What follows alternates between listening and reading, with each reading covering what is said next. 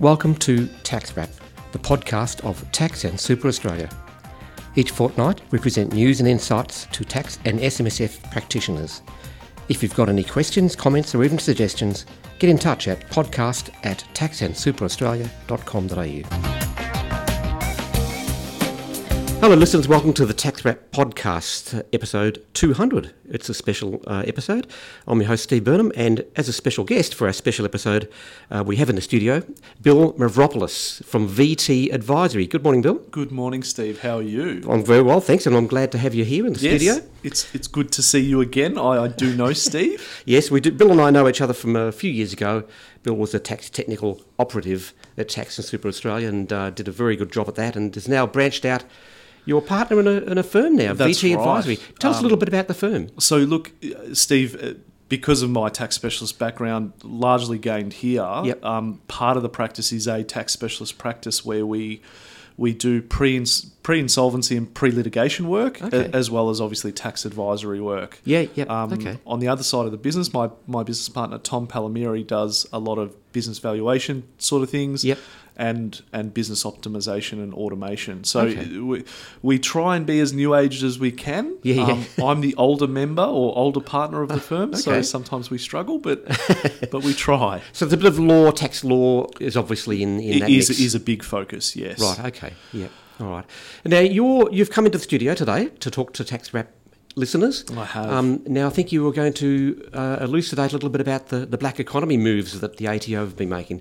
I am, but I'm going to approach this from a slightly different angle Okay. from most commentators, because I think most commentators just take the ATO pronouncements Right. and say, okay, black economy, this is what's happening Yep. at the ATO. What I want to do is delve a little bit deeper, and at the risk of putting on a tinfoil hat, I'm not doing that. I'm Okay. trying not to do that. I'm going to highlight a couple of other initiatives Right. that are related, that speak a bit more to what the tax officer's strategy actually is, by sort of attacking this area or looking at this area more closely. You mean, so is there some kind of using the black economy as an excuse to make some wider changes? Yeah, I'm getting the feeling. Yes, and also not necessarily publicising what it means to actually attack that black economy Right. and what that black economy actually is. Right. Because I think, look, if you aren't a tax professional, a lot of these changes that are in the environment and the landscape will not necessarily... you won't necessarily link the two in terms of the black economy and the measure in question. Right. So look, I think that where I'd like to start is with the director penalty regime and changes in that area that are on the horizon, and potentially are meant to start in October, but we'll see in terms of whether or not royal assent is given to the various measures. Yeah, so I know that there was the super guarantee obligations were brought within the director penalty regime, Yes. weren't they? Is that law now? So that is law now. Okay, right. But what the proposal is to actually expand that director penalty regime to encompass GST, which has historically not been part of that regime. No, that's a big thing. It is a big thing. It will ultimately mean that all taxes, aside from obviously income tax, can be the subject of a director penalty notice. In other words, shifting those liabilities, those tax liabilities, from a company to an individual. That's true. Ultimately to the individual. Ultimately the company to the doesn't take care individual. of it. Yeah. So the reason why I wanted to bring that up, and look for people in terms of a reference for people to follow this up. The bill in question is the Treasury Laws Amendment, in brackets, Combating Illegal Phoenixing Bill 2019. Yep, I've heard of that. So if any of your members want to look that up, I encourage you to. Oh, yeah. Okay. And just be aware that bill is broader than what I'm talking about today. Right. It also involves various insolvency matters, and also, topically, potentially offences for advisors that might be giving tax advice in terms of, for example, director penalty notices, and may actually be caught up with new offences in terms of phoenixing inadvertently. Oh, I see. So okay. so just be aware that that's probably a good bill to be across anyway. Right. Because as accountants, we should be across corporate law as well as obviously tax. Yes, of course. The two interact considerably. Right. But look, for our purposes today, in terms of black economy, this measure is really the ATO trying to shift all of the tax obligations onto individuals. Right. The reason being, basic corporate law, corporate veil. Right. If a $2 company has tax debts, yeah. It used to be before the director penalty regime, if the directors were to walk away from that company, provided that they weren't trading whilst insolvent or doing anything, naughty, effectively the liability stayed with the company in question rather than the individuals. That's why all the bottom of the harbour things happened in the 70s, etc. Part of the reason why is there was no mechanism to sort of enforce those debts onto the actual individuals who were really responsible for running up those liabilities. Yeah, right. So I think that's the first, I guess, link I would like to draw to the black economy in terms of potentially widening the net of taxes that can be shifted onto the individual. Right. So the ATO is sort of, the way that I read this is, the ATO is looking at the black economy and saying, look, there's a lot of, for example, in the building industry or potentially, retail or what have you, directors that, could potentially run into a lot of really heightened risks and then walk away from their tax liability in terms of GST when everything goes pear-shaped. So the ATO is trying to close that off as part of the black economy and say, you know what? In terms of your lodgement and reporting, we're going to shift the onus onto the individual. So you've got to be really, really careful about what you are reporting. It's funny because I think of GST in terms of retail. I mean, that's my mind. Everyone does. But not, I suppose, construction and all that. It's all involved. And that's when the millions of dollars get involved, not the thousands of dollars, I suppose. Well, I guess the thing is, because of, I guess, the scale of transactions that we're talking about, it's like a multiplier on the tax liabilities. It means that those tax liabilities are significantly higher than potentially other industries. Fun fact, the building industry actually has one of the highest insolvency rates. Does it? Yes, and another fun fact, the ATO is one of the largest creditors that actually winds up companies. Really? So I guess that's kind of why I'm saying, hey, black economy, let's give it context. Right. What are some of the tools that the ATO would like to have? And this is definitely one of them. So that's kind of why I brought that one up. So director penalty notice changed to encompass GST. Is that on the table in Parliament? So currently on the table, it is slated to begin in October of this 2019. Wow. Yes. Having said that, it went to a second reading speech and then off to a subcommittee. Right. Who knows what could potentially happen. Okay. Look, the way that I look at it is, if any of your clients are distressed or potentially in pre-insolvency, where, maybe they're struggling to pay creditors, maybe they're falling behind on their BASs or income tax returns. Yep.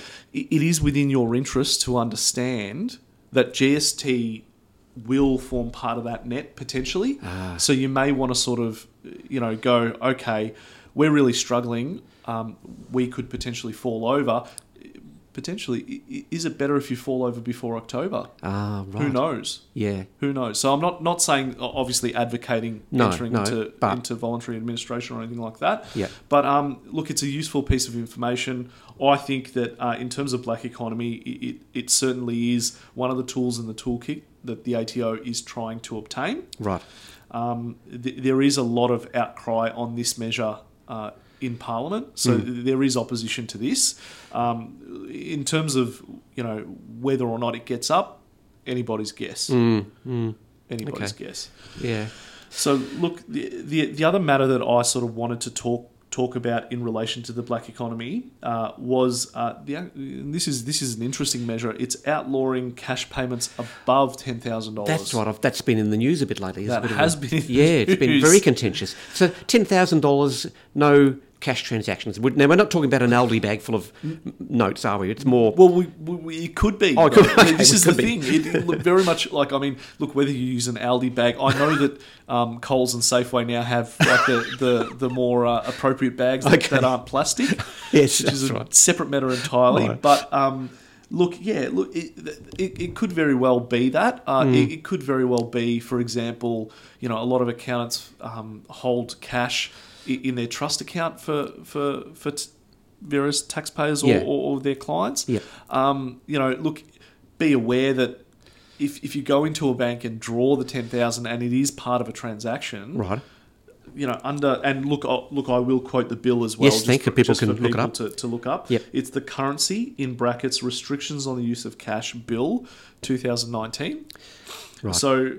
Yeah, look, effectively what... And I guess to sort of link this back to the black economy, effectively and the best way to sort of think about this is to imagine a profit and loss and say, if you've got your sales and your purchases, effectively the ATO does not want any sort of good faith from the taxpayer to say, hey, I made $10,000 as a sale in cash, or I purchased $10,000 worth of items. Yep. They want it on the electronic record so that they can audit it and basically reduce the number of transactions that are in what colloquially they call the black economy. Okay.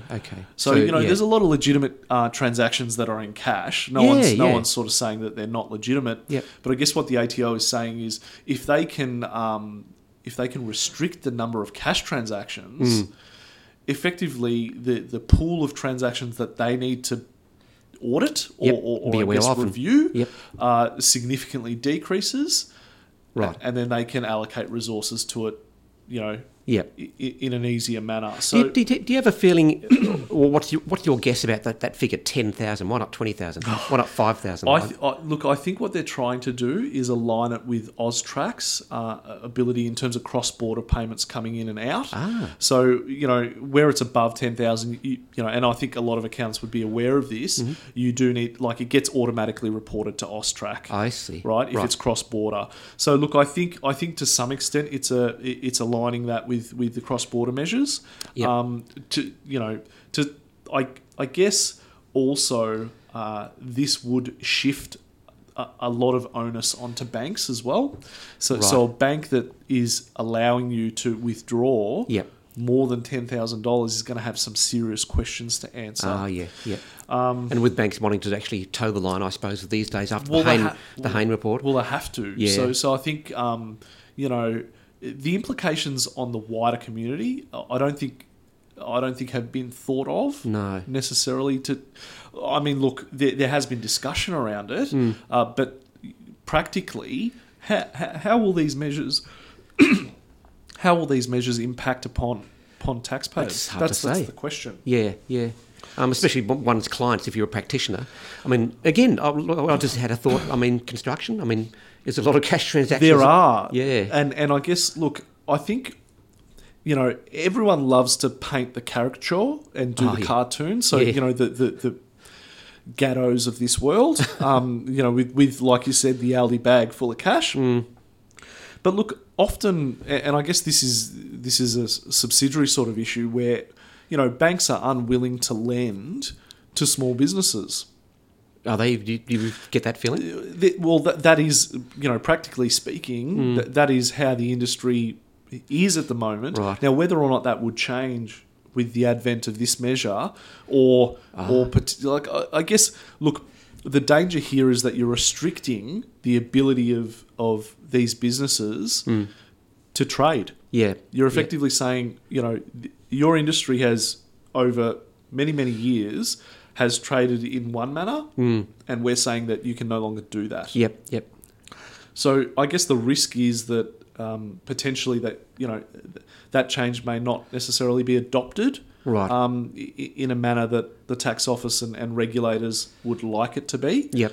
I guess the other risk here is that banks themselves may potentially not feel not feel comfortable, with certain businesses as clients. I suppose. They would just shift them off their books. Yeah. In which case, how do you get access to capital? How do that's you true. continue to trade? That's right. Well, what do you do? It just makes it harder, it seems. But I can see on the surface, your average mum and dad in the streets hears about $10,000 cash transactions outlawed, and they'll think, oh, good, Yes. that'll take care of the dodgy people out there. Yes. But I guess, more to it. Well, here's the thing. Like, let's say that they go to buy a car and there's a $10,000 deposit.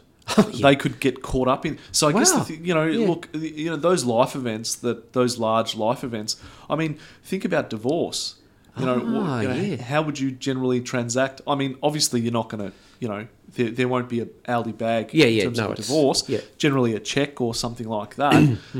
But there's scope. Anytime large amounts of money transact, there's scope that it could potentially be a cash transaction and could get caught up in this measure. So you're saying that the ATO kind of wants to also have more of a record. They want to see transactions. Correct. Does this tie up? Now, I know there's another development about e-invoicing. Yes. Does that tie up with that push as well? It does. And I guess the reason why I sort of wanted to speak about e-invoicing is because I think it's a blind spot for a lot of practitioners. Now, look, there's probably a lot of really savvy people that are across what e-invoicing is. Yeah.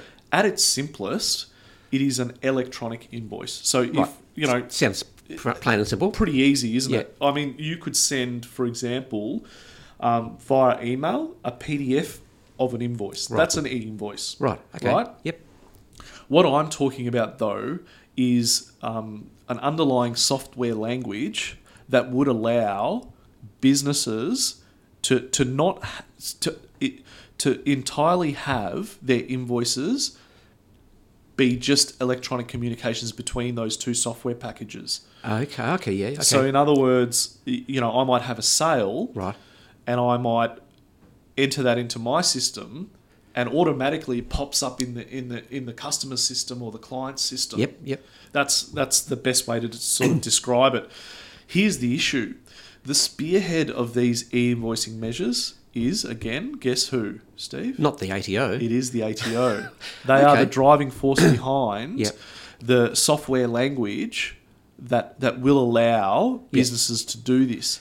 Why is that? So it's not software companies, B2B specialists, etc. It's the tax office. Correct. So in terms of the legislation and regulation behind how to actually do this and to allow it, both cross-border and within Australia, the ATO is consulting and developing, in consultation obviously with Treasury and Parliament, laws to allow e-invoicing between these businesses.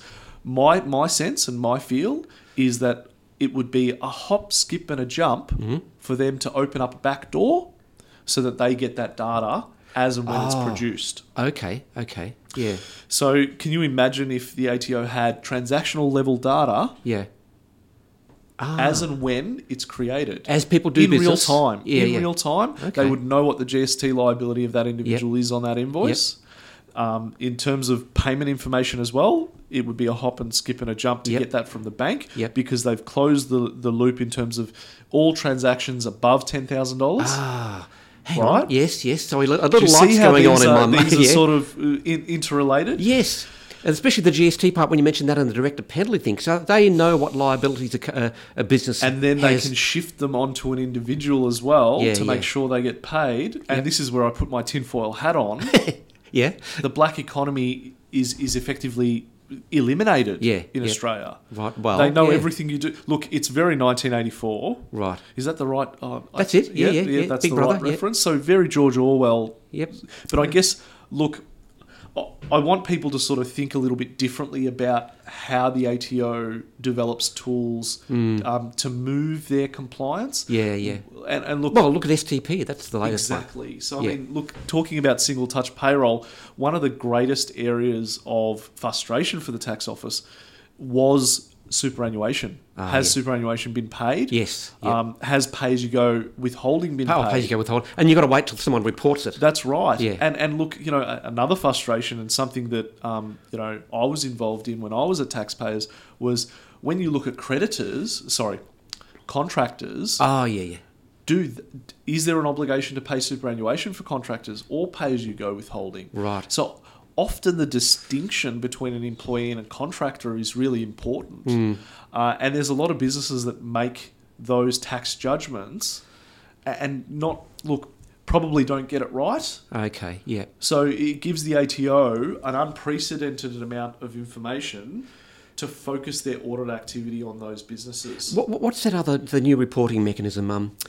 Taxable payments. Taxable payment annual reporting. So TPAR. TPAR, that's it. Which is being expanded to more industries. That's right. Yeah. So look, bit by bit, I think, and look, imagining that profit and loss statement again, you've got your subcontractor label in your profit and loss. Yep. You've got your salary and wages, your super, your pay as you go. So every part of the P&L, if that's provided to the tax office before you even lodge your tax return. That's true.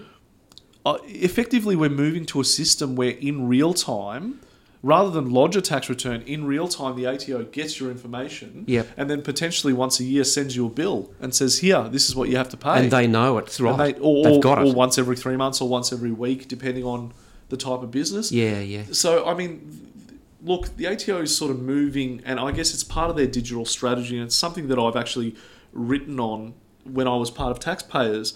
What is their vision in terms of where they want to ultimately go? Right, yeah. And where they want to ultimately go is if they didn't have a black economy, yeah. And if they didn't have to necessarily spend resources interacting with taxpayers reporting their obligations, and they could just levy, an assessment and say, hey, you owe X. This is it, yep. That's their nirvana.